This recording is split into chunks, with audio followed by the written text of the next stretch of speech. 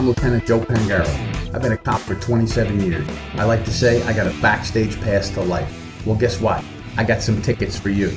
So come on in, pull up a chair, turn up that volume, and let's go. Chasing Justice is on. Good afternoon, everybody. This is Lieutenant Joe Pangaro here. So we have a new movie out that I want to talk about. And you think, what's a movie? You know, it's a big deal about a movie. There's lots of movies out, you know. We go to see a movie to enjoy ourselves, to relax, to go see something exciting, right? I went to a movie just the other day with Mrs. Lieutenant Joe. And while we're waiting for the movie to start, you know, they have these very long processes now. I haven't been to the movies in a movie house in, I don't know, before the pandemic, I guess. And the place by me is really cool, the movie theater. It's an AMC theater. It's been there for a long time, and they renovated it several years ago. And they put in these reclining chairs. Now, they might do that by you, too. It is really great. Reclining chairs, these leather chairs, they're very comfortable. Really, really very nice. But as we're waiting for the movie to start, it was a 4 o'clock movie start. And we got there at 10 minutes of, and there was, you know, this entertainment playing. They do... it's pre-planned stuff. They put it up there and they're telling you jokes. They're showing you stories of movie stars. You know, keep you entertained while you're waiting. Well, come 4 o'clock, now comes the previews. And we get, 20 minutes worth of previews, which is usually not bad. I don't mind the previews because I like to see the movies that are upcoming. But this whole time we're watching all this, we're saying, okay, and the point was that an actress came on. And she said, we go to the movies because it's thrilling. It's better than watching it in your living room, though that's convenient.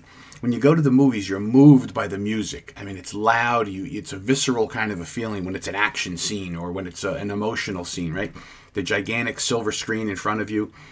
Wonderful. So me and Mrs. Lieutenant Joe, Kathy, we went there. And it's the movie, actually, that I want to talk about. Because the movie is being... I don't want to say suppressed. That's not the right word. The movie is being slow-rolled, and we'll talk about maybe why.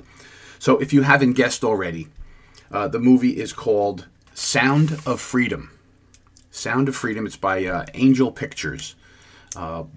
They are a group that puts out spiritual kind of movies, inspiring kind of movies. Angel Productions, I think they're called.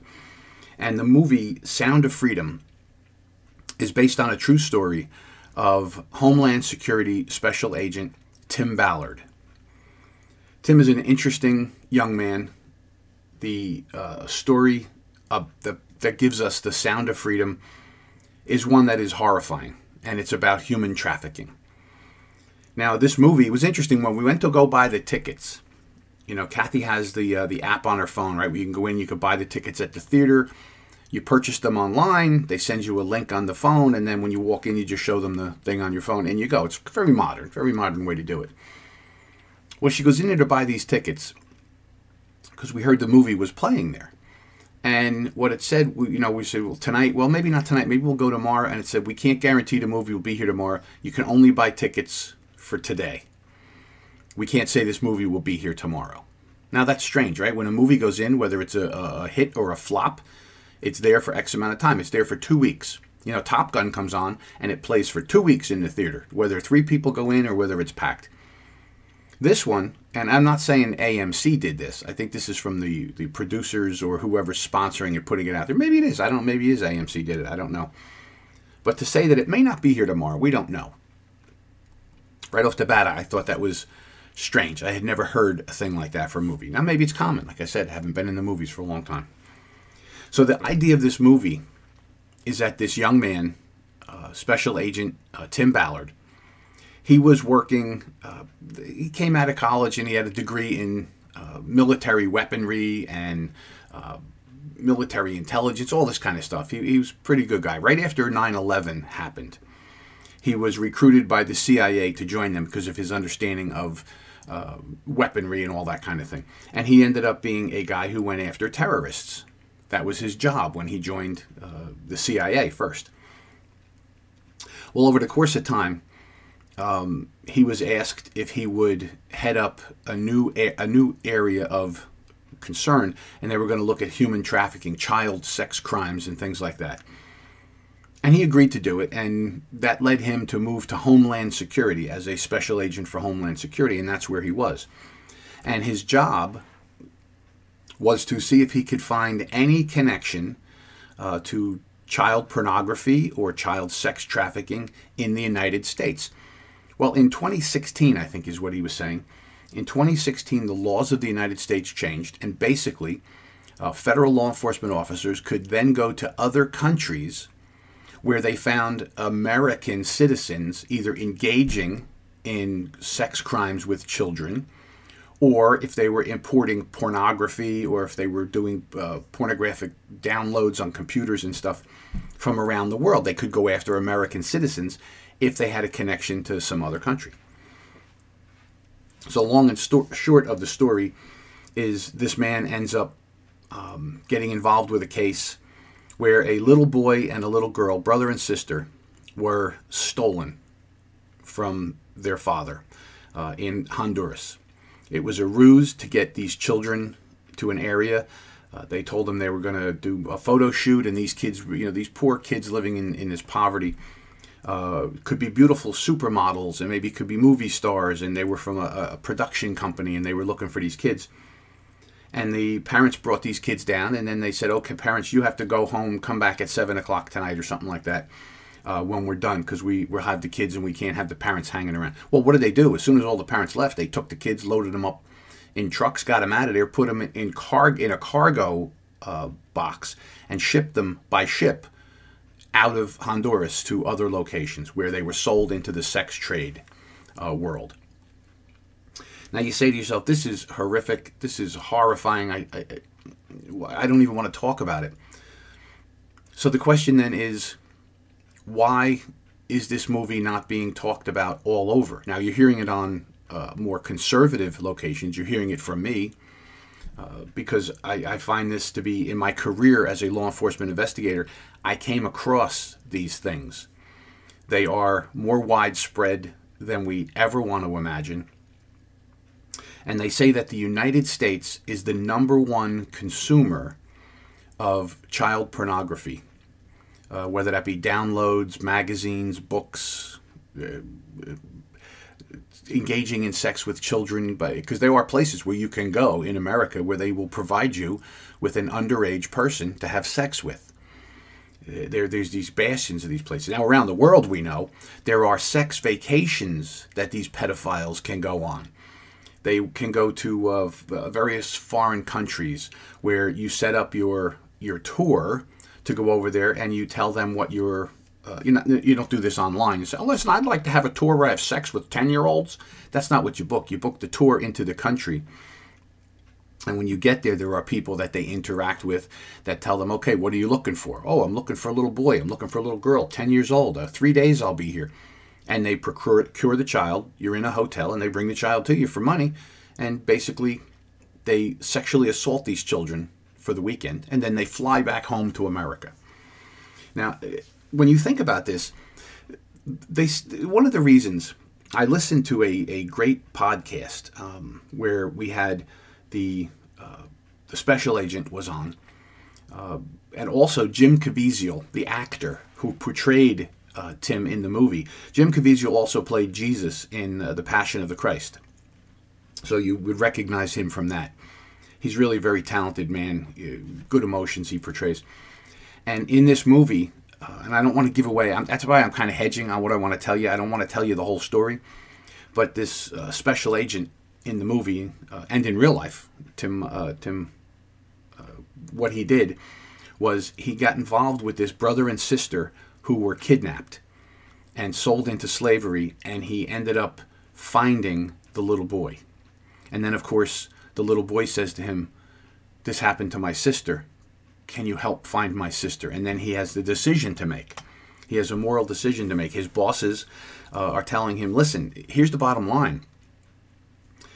Unless there's a connection to either an American going to a foreign country to engage in these crimes, or an American child has been kidnapped and taken to one of these countries, or the crime is going on in America, we can't allow you to go to Honduras to look for Honduran children that are being exploited in Mexico.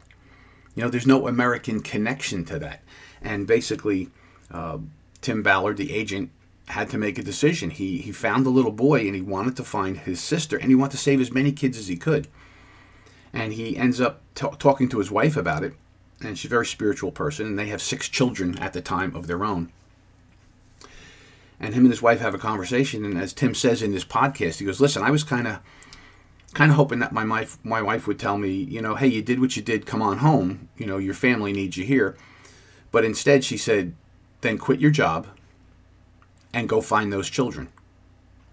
And he said he was shocked by the answer, but not that shocked. He says she's a good woman, and when I told her what I had seen, what I was experiencing, the horror of these children being taken and sold into slavery, she said to me, now that we know about this, we have to do something about it. And she says, and you will be ruining my chances to go to heaven and stand before God when he says, hey, you knew about this, what'd you do? You had a chance to do something. Your husband had the ability to do this and you told him no. So she says, you quit your job, you do what you got to do, you save those children. And it's the story of what he does and how he ends up saving children. Well, in real life, he saved hundreds of children. And the story itself is a beautiful story. It's hard to watch at some points. It is. There's nothing sexually graphic of watching them rape children or anything. But there's certainly the insinuation of what's going on there. And it's really creepy and horrible to watch. And then when you know the facts that this is really going on today in America and around the world. I think in the movie they tell you the statistic is it's a $150 billion a year industry. The illicit sex trade, human trafficking with children, young women, young boys. Not to even mention the adult women who are dragged into the sex trade. And you say, okay, well, why wouldn't this be? This is a true story. We have a true person. We have real cases. And when he was with the agency, when he was with Homeland Security, one of the things they did was when they did a raid on these places, they video recorded the whole thing. So you can actually see some of the raids that they went on. And here they're rescuing these little children, right? Why wouldn't everybody jump up and down and say, hey, we have to open our eyes, right? We knew this was kind of going on, Epstein Island, all that kind of thing. We knew this is kind of going on, but here you have someone now telling this story, and we should all do what we can to try and save as many of these kids, to stop it from coming into America, stop Americans from doing this. Whatever we could do, you think people would really jump on board with that. And instead, there's been a pushback. The theaters, it's the number 1 movie in America. It's beating Indiana Jones, number 5, which is, everybody loves Indiana Jones, but it's quiet. Nobody's talking about it. They're not reviewing it. They're not holding big things. They're not talking about what is. Matter of fact, our friends on the left, not all of them, but lots of them are defending not talking about it. So you say to yourself, why would they not want to talk about this and support what this movie is trying to do? And when you listen to the producers from Angel Films and you listen to Jim Caviezel and Tim Ballard, what they're trying to say is we're trying to use this movie to make people aware of what's going on so that we dedicate resources to this, so we can try and save these children and stop this. This is evil, my friends. This is evil. Stealing children and utilizing them for the sex trade. And we're talking little kids, 5, 6, 7, 8-year-old kids, boys and girls being used this way. It is such an ugly, dark side of humanity that maybe that's why they don't want to talk about it. Maybe that's why they don't want this to be pushed forward. It's the only reason I could think of that could have anything, and I don't want to say legitimate, but anything where, okay, that's why they don't want to talk about it, because it's too ugly, it's too dirty, it's too disgusting. But the reality is, if we ignore this, then we close our eyes to those little children who are suffering right now. There are children in our country, okay? And here's another reason that I'm thinking they don't want to promote this movie. They don't want to talk about it. How many millions of unaccompanied, underage children have been brought across our border in the past couple of years where we don't know who the adult is? Because that's racist to ask. We don't know how they're connected to the children. You just hate people because they're from other countries. This is what's being said. So we just let these children come pouring in the door with people we don't know who they are. We don't know that they're being dragged here. We don't know that they've been kidnapped. We're just bringing them in because that's the plan. Bring in as many as we can. Eventually they'll vote for our friends on the left. In the meantime, they're bringing these children into America where they're being shuttled around the country and they're being used as sexual playthings for perverted people. And we know about it. And if we close our eyes to it, then we are just as guilty as everyone else. Now, I wish that I could put a badge back on and go search for these children. I wish they would let me do that. But I can't at this point in my life. But what we can do, what we can all do, is we can go and watch this movie. We can demand that it be reviewed. We can tell our friends about it. That's why I'm here on this network, this powerful network that goes all around the world to talk about this. I saw the movie. It was emotionally devastating, and it was very well done. And it offered some hope when you saw the goodness that Tim Ballard and agents like him that are out there in the field today are trying to do. And this is one way we can open our eyes to it. We can demand that something be done. You know, I would say, I know Homeland Security and probably FBI and a couple other places, law enforcement agencies, have human trafficking task forces. That should be an agency all on its own. We should have, 20,000 agents working day and night to try and find these children that are in America and recover them. So I was going through some news feeds, and I saw a video that has come up now because of this movie, because it's out there, where a guy last year was stopped for DWI. And in the back of his truck, he had 6 underage children. And the guy was drunk, and as they describe it in the story, and his zipper was down in his pants. Now, that could be a salacious part of the story. But the reality is, it's true. I've stopped a lot of drunken people in my career, and a lot of them have their pants unzippered. They pulled over, they went to the bathroom, they forgot to zip up. It's as simple as that. And they get in the car, and this guy was drunk. He was arrested for DWI. Well, when the trooper, who was, Johnny on the spot paying attention, says, who were these kids in the back seat of this vehicle? And he says, oh, they're my friends. Now, this guy was 42 years old. And he says, oh, those underage kids back there are my friends. And he says, who are they? He goes, oh, they're 18. And apparently the trooper's looking at this young girl and says, well, she's not 18. There's no way that girl is 18 years old. He gets brought in for DWI. The kids get brought into, safe. We don't know who these kids are. And they call all their parents. And they try and do what they can. It turned out that the one girl, the young girl, made allegations that this guy sexually assaulted her. And he was charged with multiple counts of sexual assault. This goes on right under our eyes. People are out there. That's where this is the whole thing about Epstein Island. You say, come on. These rich people flying to an island, going in by secret boat, hanging out. These are really just rich guys hanging out with each other on a beautiful island. But then when you have these young women who were there, who were 13, 14, 15 years old, and they're saying, no, we were there and we were made to have sex with these people. Now, no names have come out. Isn't that funny? Giselle Maxwell, is that her name? Was Epstein's girlfriend. She's in jail.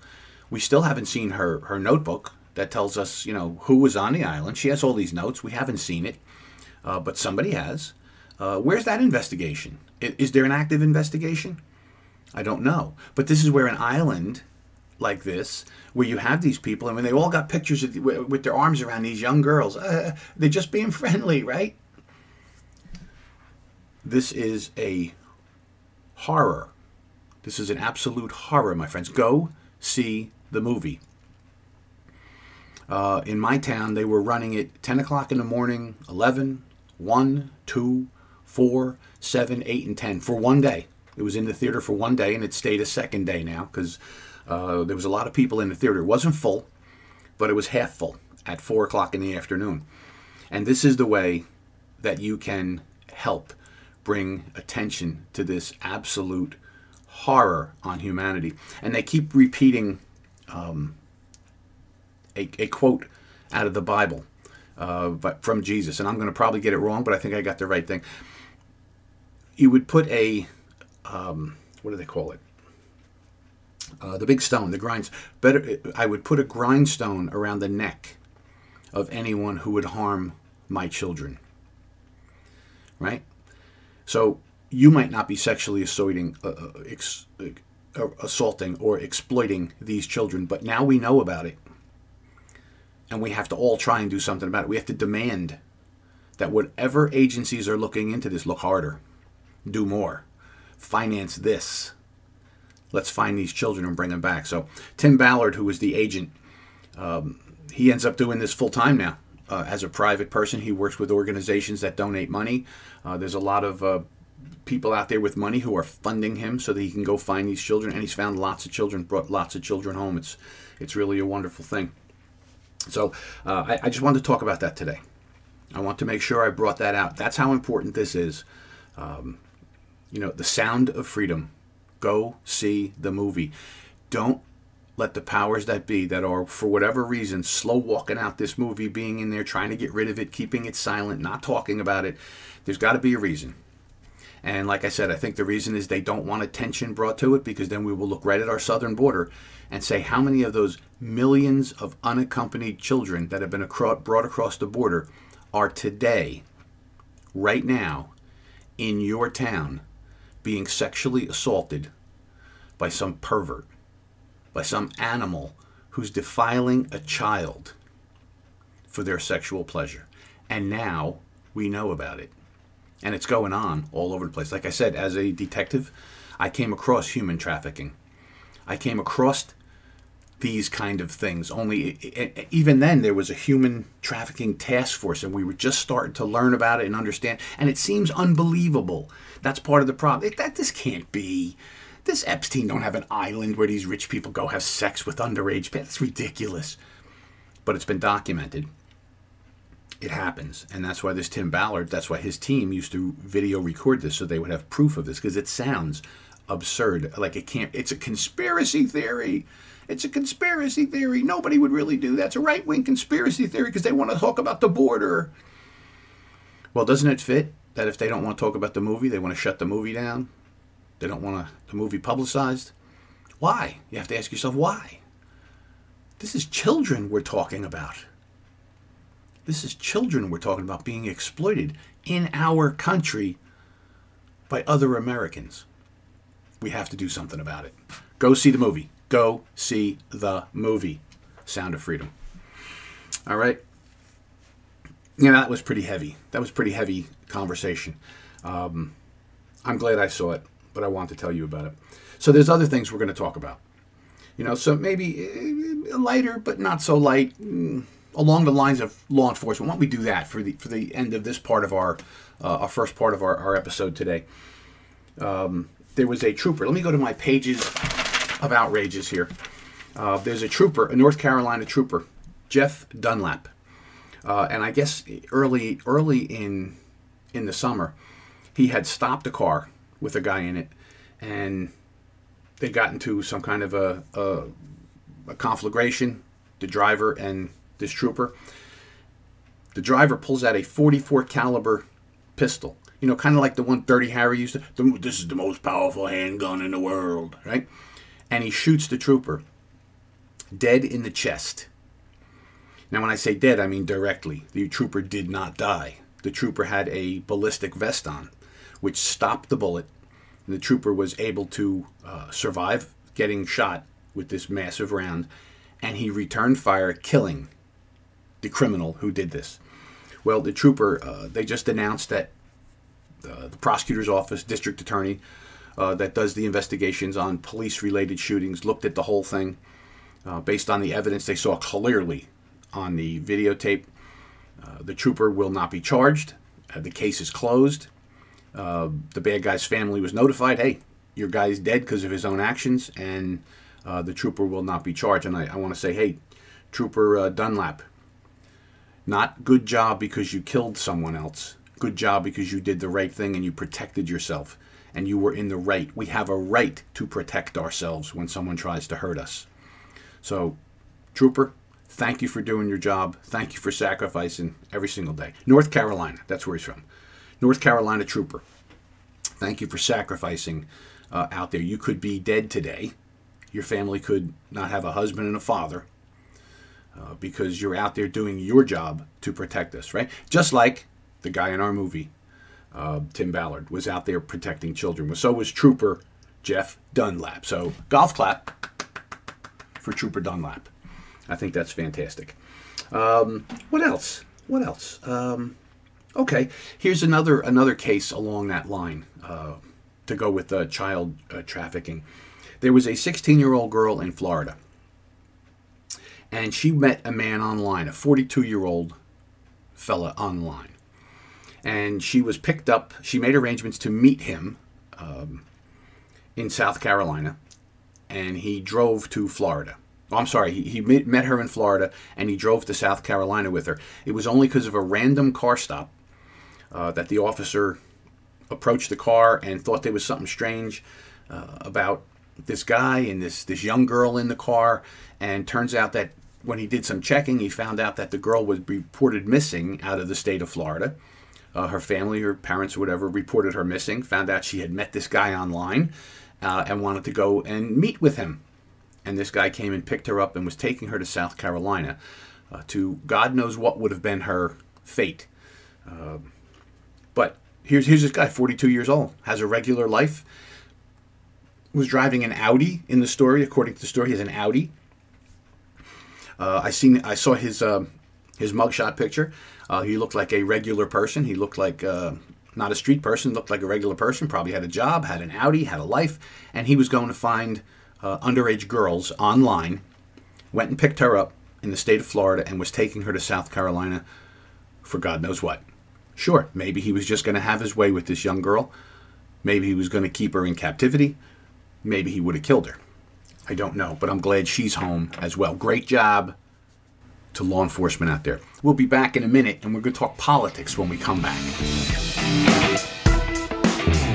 World-class care from doctors you can trust, all from the comfort of your home. That is One Wellness. Dr. Peter McCullough and his team at The Wellness Company launched the One Wellness membership to provide free monthly supplements and unlimited telemedicine access with doctors that share your values. Be a part of a revolutionary new healthcare system that puts your health and well-being above the interests of Big Pharma's bottom line. It's the way healthcare should be. Go to OutLoudCare.com today and use code OUTLOUD for 25% off your first month of One Wellness. Maintaining a strong immune system has never been more critical. Nutrition company Healthy Cell created Immune Super Boost to help you strengthen your immunity, unlike other supplements that don't work. Immune Super Boost is not a pill. It's a gel you swallow with ultra-absorption of science-backed nutrients proven to support immunity, like vitamin C, D3, zinc, elderberry, and echinacea. Go to HealthyCell.com and use limited time code OUTLOUD for 25% off your first order. Risk-free. Love it or your money back. Guaranteed. HealthyCell.com, code OUTLOUD.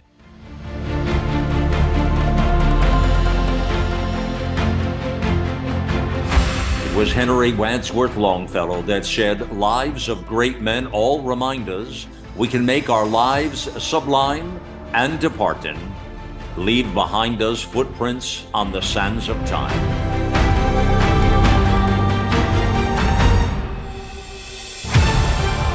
America Out Loud Talk Radio. Liberty and justice for all.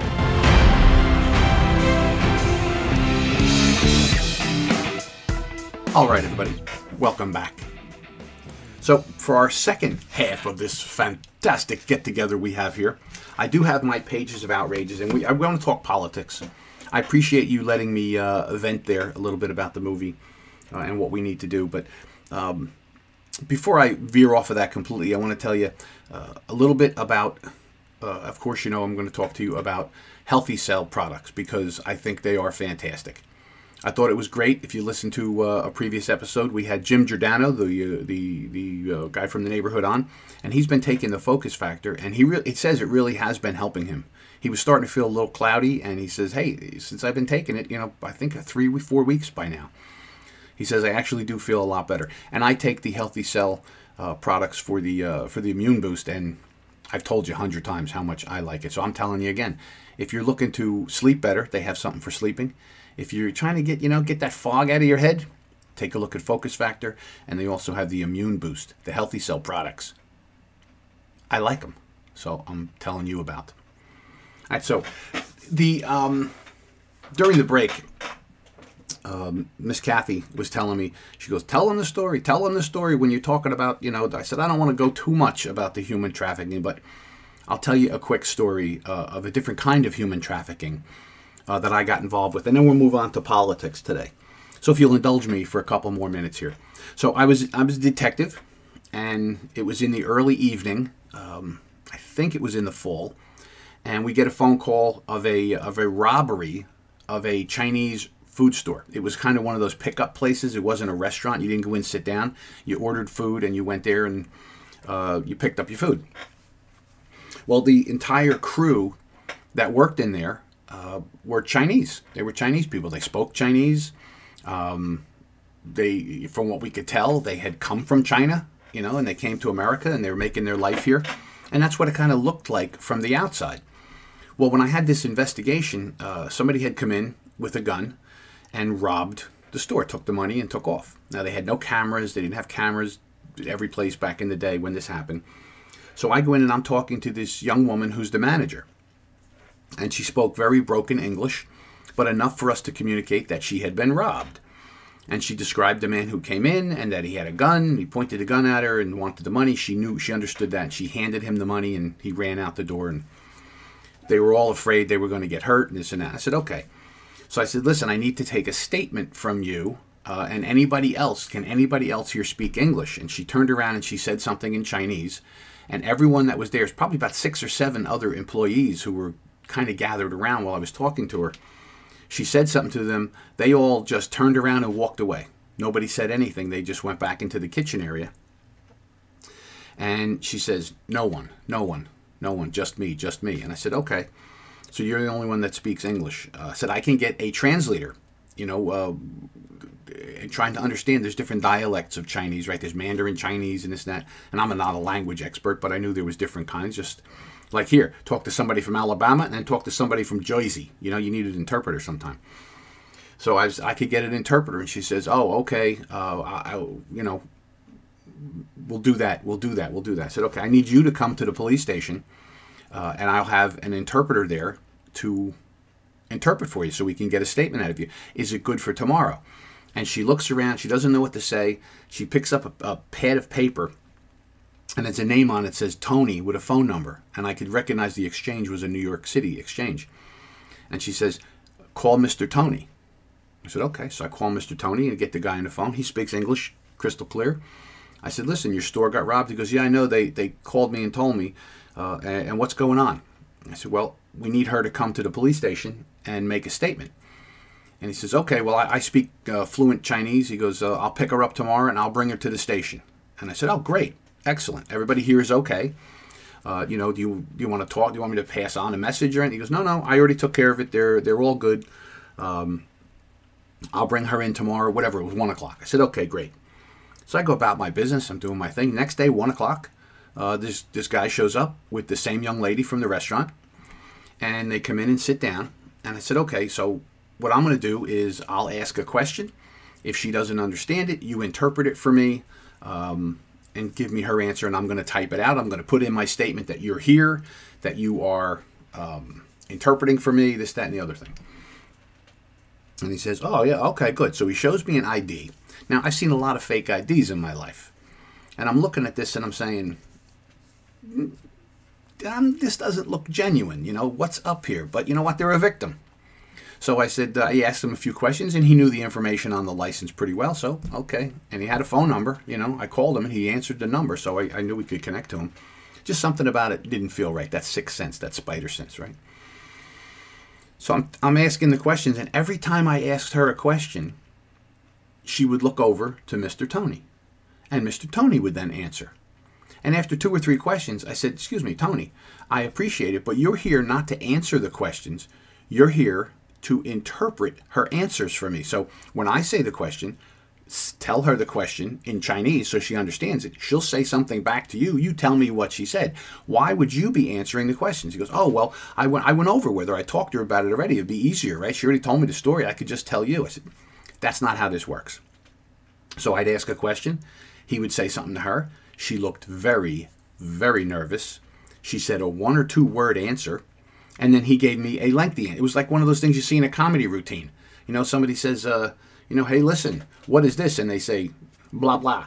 And what's the answer? Well, they said on Thursday afternoon at 3 o'clock, there was 7 men walking down the street, but it was raining on that. It didn't connect. And I'm saying, I don't know Chinese, but I know those 2 little words she said can't be your big answer. He goes, she's having a hard time, telling you. I'm telling you, it's what she told me, and I did the best I could. So I took the rest of the statement. And I said, listen, here's what we need to do. I appreciate you coming all the way in, bringing her in. This is not the kind of interview that I need to have.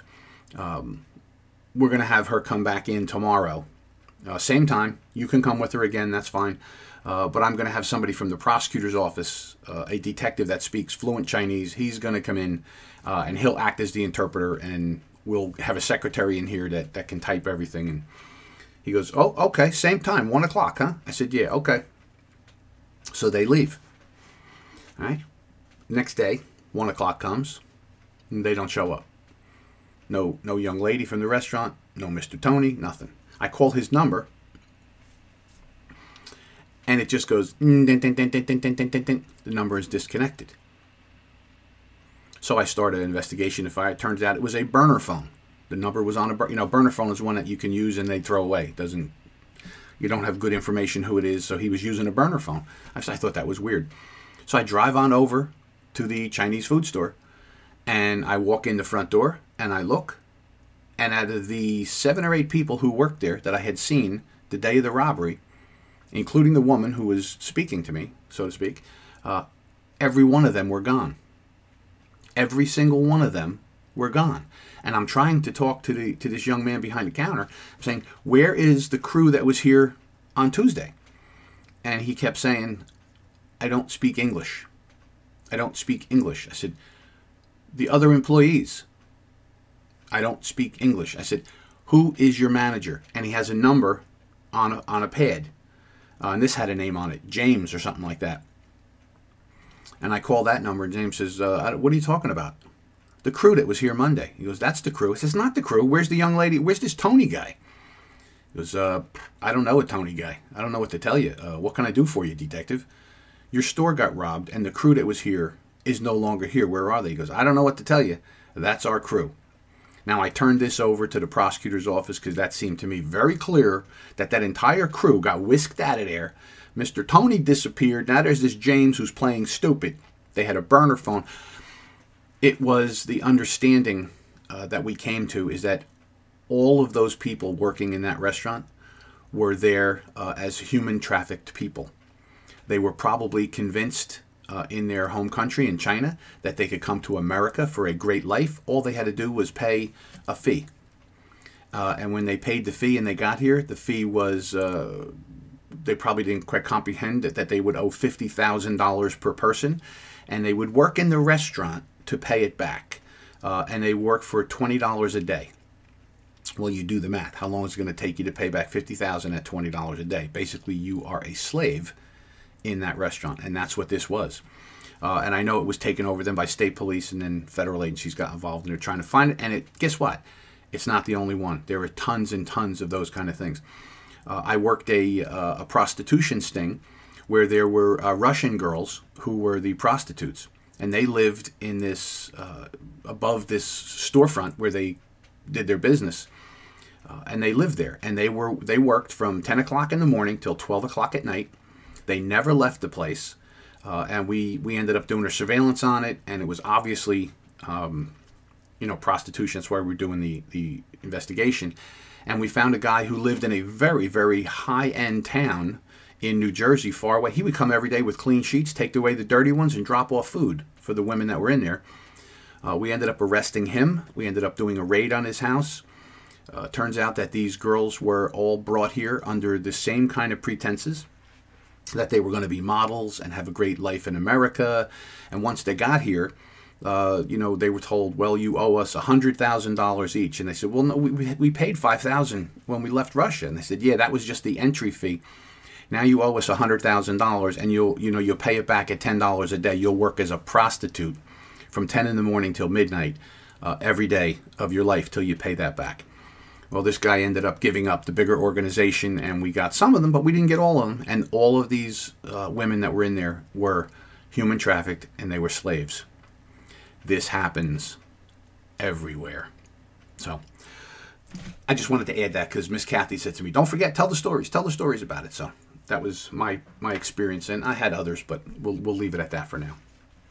All right, so we saw FBI Director Wray was called in front of Congress, and you say, oh, now how many times do we see these slippery politicians? And he's a politician, even though he's running the FBI. He's a politician. He was appointed by Trump, and Trump took advice from, of all people, Chris Christie, that this guy was a good guy, and Wray went in there, and of course he's not been a good guy. He's weaponized the FBI. He's on the side of the left, clearly. But you think you would say to them, hey, listen, here's what we're going to talk about. Any of these people, any of them that are subpoenaed in front of Congress, any of these committees, you should be given a list with your subpoena. Here's the things we're going to talk about. Here's the things you should know about when you get here, since you run this organization, or you run this, or you have some important position here. Because what they do, they also think is, I don't have those facts in front of me. I'm not sure of those numbers. I'm not really sure about that at this moment. Sitting here, I don't, enough. Here's what I want to know about, and make sure you come with all of these documents. Make sure you come with whoever you need to bring with you to have that information at hand. Here's what we're going to talk about. That's what I would do. Now, maybe they do that, but it doesn't seem very effective. Doesn't seem very effective at all when they do that. But no matter how you break it up, it's the weaponization of the FBI. And from what I understand, looking at the testimony, they were talking about Jim Jordan's asking him, are you protecting the Bidens? Are you protecting the Bidens? And no, we would never. We don't protect the Bidens. We are right down the, doesn't matter. We investigate wherever the chips fall. Well, then how come it looks like you're protecting the Bidens? How come this whistleblower just got indicted? The one who's going up against the Bidens. But he got indicted, but Hunter and his laptop information hasn't been indicted. He won't say if they're investigating. How come Joe Biden's house wasn't raided when he had classified, and he had no right to have them at all? He wasn't the president. He was the vice president and a senator. But yet he had classified documents all over his house in several different places that were inappropriate. But he didn't get raided. Hillary Clinton, who had no right to have classified documents on a private server or in her house or anywhere else, they didn't raid her house. They raided Trump. Trump. We can raid Trump. We can indict Trump. We'll go after Trump. But we don't go after these people on the left. We show up at people that are associated with Donald Trump that are wanted for some crime, some process crime. We show up with frogmen and helicopters and 52 agents with machine guns. But we don't do that to Joe Biden. We don't do that to Hillary Clinton. And we don't do that to the whole host of Democrats who have done things. Why is that? How come it looks like that? What's the difference, right? So the weaponization is a big thing, and it is a problem. It is a danger because you know what? It's a two-tiered justice, and we've all heard this. But what does that really mean? That means if they come after you, you're done. You can't fight them. You can hardly fight a traffic ticket. You can't fight the government if they decide to target you, right? And they very well might do it. Now, when it comes to crime, I do see, we see the out-of-control crime all based on policy. Crime is based on the policies of a community, whatever they may be. If you're soft on crime, people will commit crime. This is a reality, a truth of human beings. There are a certain number of us across the board in our population, doesn't matter where you're from, who you are, your race, your creed, your color, your skin tone, doesn't matter any of it. There's a certain number of us across the board who are criminals and will commit crime if given the opportunity. And that's what they do. Now, this percentage you could probably say is 20% of all of us, of everybody in this country committing crime. Well, when you make it clear to those people that are prone to commit crime, right, the criminals amongst us, that you're not going to process them, you're not going to go after them, you're not going to hold them accountable, they don't go, well, you know what, since people are not arresting me, I think I won't commit crime no more. No, that's not what they say. Instead, they go, suckers, and they go out and they commit more crime. And that's why we see this rise in crime. I've said this 100 times, I'll say it again. The only thing that protects a society from crime is aggressive, proactive police work. Highly trained, highly skilled law enforcement officers, men and women, to go out there, uncover criminal activity, and prosecute those who are committing it. We should all just follow the rules, be nice to each other, and do the right thing in life. And if we did that, it would be wonderful, right? We didn't have to do all this other stuff. So, in the District of Columbia, our capital, crime has been rising and rising and rising, and it's extremely dangerous. Now, people have been complaining about it, but the press has been making excuses. The mayor and the town council in Washington, D.C., have made excuses that it's just a perception, it's not real, you're not really more danger here. It's really, until it has gotten so completely out of control that recently the mayor of Washington, D.C., and the town council, or whatever they're called, the board, whatever, they have decided to enact an emergency crime bill. And basically this emergency crime bill gives judges the power to hold people in jail in lieu of their trials. It allows for more proactive police activity so that people can be protected. It enhances, I love this, this was great. It enhances the penalties for murder, strangulation, and sexual assault. Yeah, I would hope we didn't have any of those things going on, but since we have to enhance the penalties because there's so much murder, strangulation, and sexual assault going on, that we have to do something now. So this is the springback effect that I think you're going to start seeing more and more as it gets worse and worse. Because really, what's the choice? Either you go after this crime, you try and slow it down and stop it, reverse this terrible, terrible trend, or you're going to have to live with this crime and eventually you're going to be victimized. And that could be, maybe you get strangled, maybe you get stabbed, maybe you get murdered, maybe you get raped. Maybe your stuff gets stolen, right? This is the inevitable end of soft-on crime. It is not racist to go after criminals, no matter who they are, right? No matter who they are. Everybody should follow the law and leave each other alone. Don't hurt the neighbors. Don't steal. Don't rob and rape. And if we would all just mind those rules, we wouldn't have these problems. Right? So when they throw this up at you that it's racist to do law enforcement, it's not racist. Right? Police go where the crime is, and if everyone would just do the right thing, it wouldn't matter. Right? They go where the crime is. And some neighborhoods, some communities are overwhelmingly attacked by crime, and it's not fair. These are American citizens. We are all brothers and sisters here, and none of us should have to live under the fear of crime. And by stepping away from proactive, aggressive law enforcement, we are allowing thousands and thousands of our fellow citizens of all different races and backgrounds, we are allowing them to be victimized by crime. And that is not right. So we should go after crime wherever we find it. And that is my thought on that.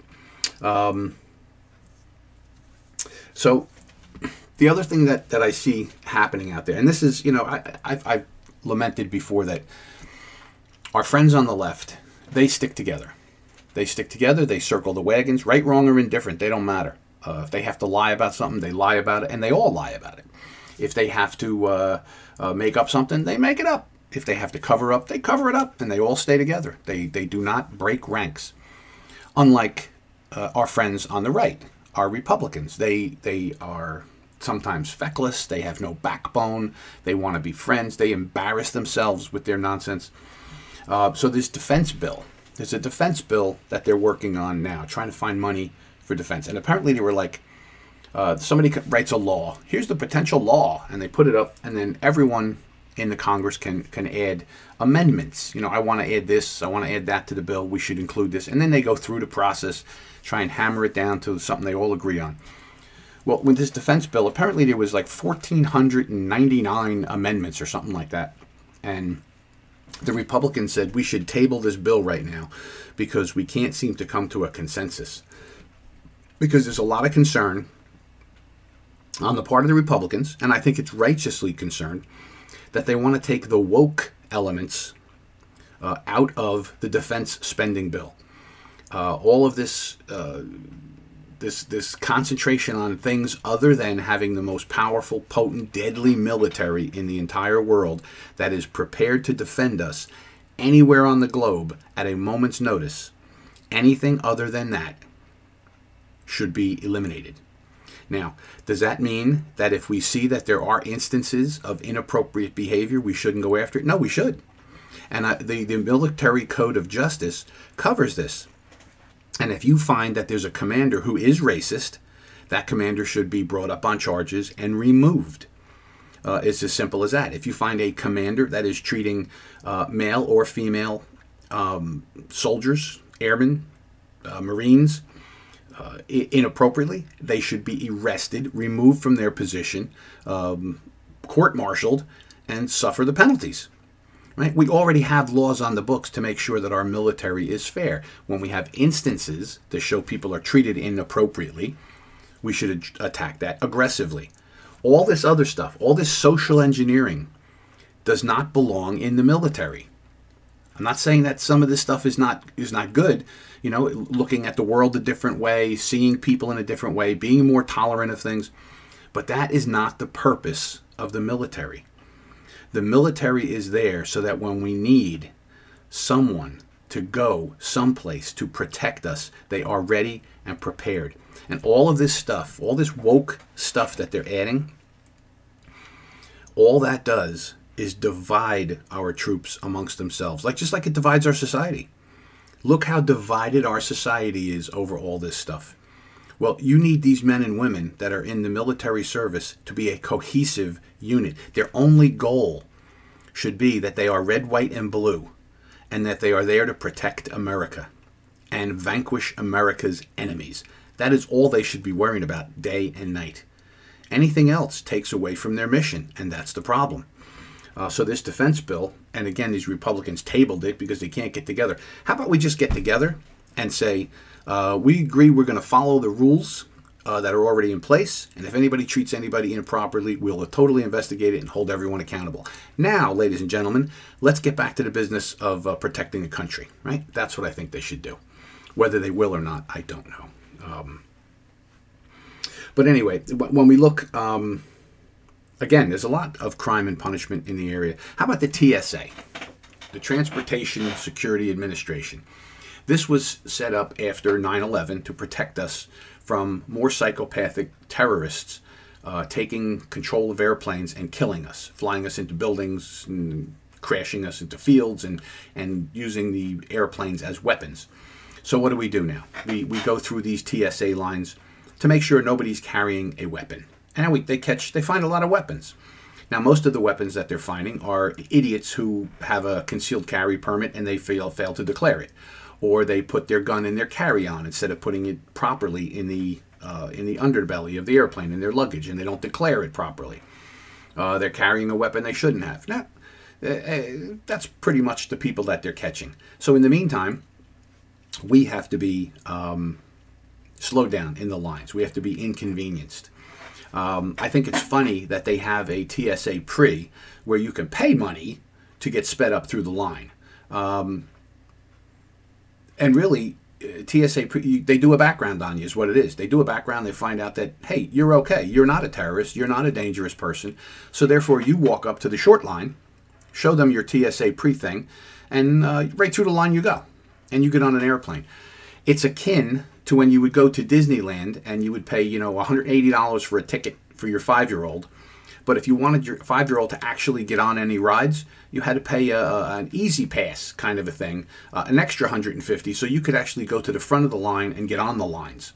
That seems absurd to me. And so does this. Our TSA should be there. I don't want to get on a plane without my weapon, thinking that there's potentially people on there with a weapon. Okay, that's just the bottom line. But all of this, everyone should be able to get cleared through a TSA, and then everyone goes in a fast line. Let's bring in 100 more agents per place. Make more lines so we can get through faster, right? We have places to go. I have to show up 3 hours early to stand in line, and I don't like it. I do like being protected, but I don't like standing in line. And the reason that this came up is I saw a story, 3 TSA agents in Miami were, in that long line as they're going through your stuff, looking through your underwear, taking your shoes off, were stealing things out of the things that you were putting through the metal detectors and all that. There was 3 people. They were caught. They went through one guy's wallet. You put your wallet in the thing. They took $600 out of the guy's wallet. They were stealing pieces of jewelry, all kinds of things, and they were arrested and locked up. And I'm glad they were. They're bad people. They treated us badly. So there's a lot of crime. There's a lot of punishment out there. And I think, bringing these things up is appropriate for this program to make us aware of these things. But support your TSA. I just think the process should be done differently for us. And that's what I wanted to say about that. So there you go. And the last thing we're going to talk about here, Moms for Liberty. Now, Moms for Liberty are a group of moms who are standing up for their parental rights. And they don't want schools doing things with their children, teaching their children things that they don't think are correct. Moms and dads have a right over what is taught to their children. If your community wants to teach them about playing basketball, if your community wants to teach them about playing tennis, if your community wants to teach them how to basket weave, that's what your community wants to do, and that's fine. If mine doesn't want to do that, then they shouldn't do it. So this Moms for Liberty, we're going to talk more about them in the near future, but they're being maligned and they're being treated like a terrorist group, and this is a problem. This is another downfall in truth and justice here in our country.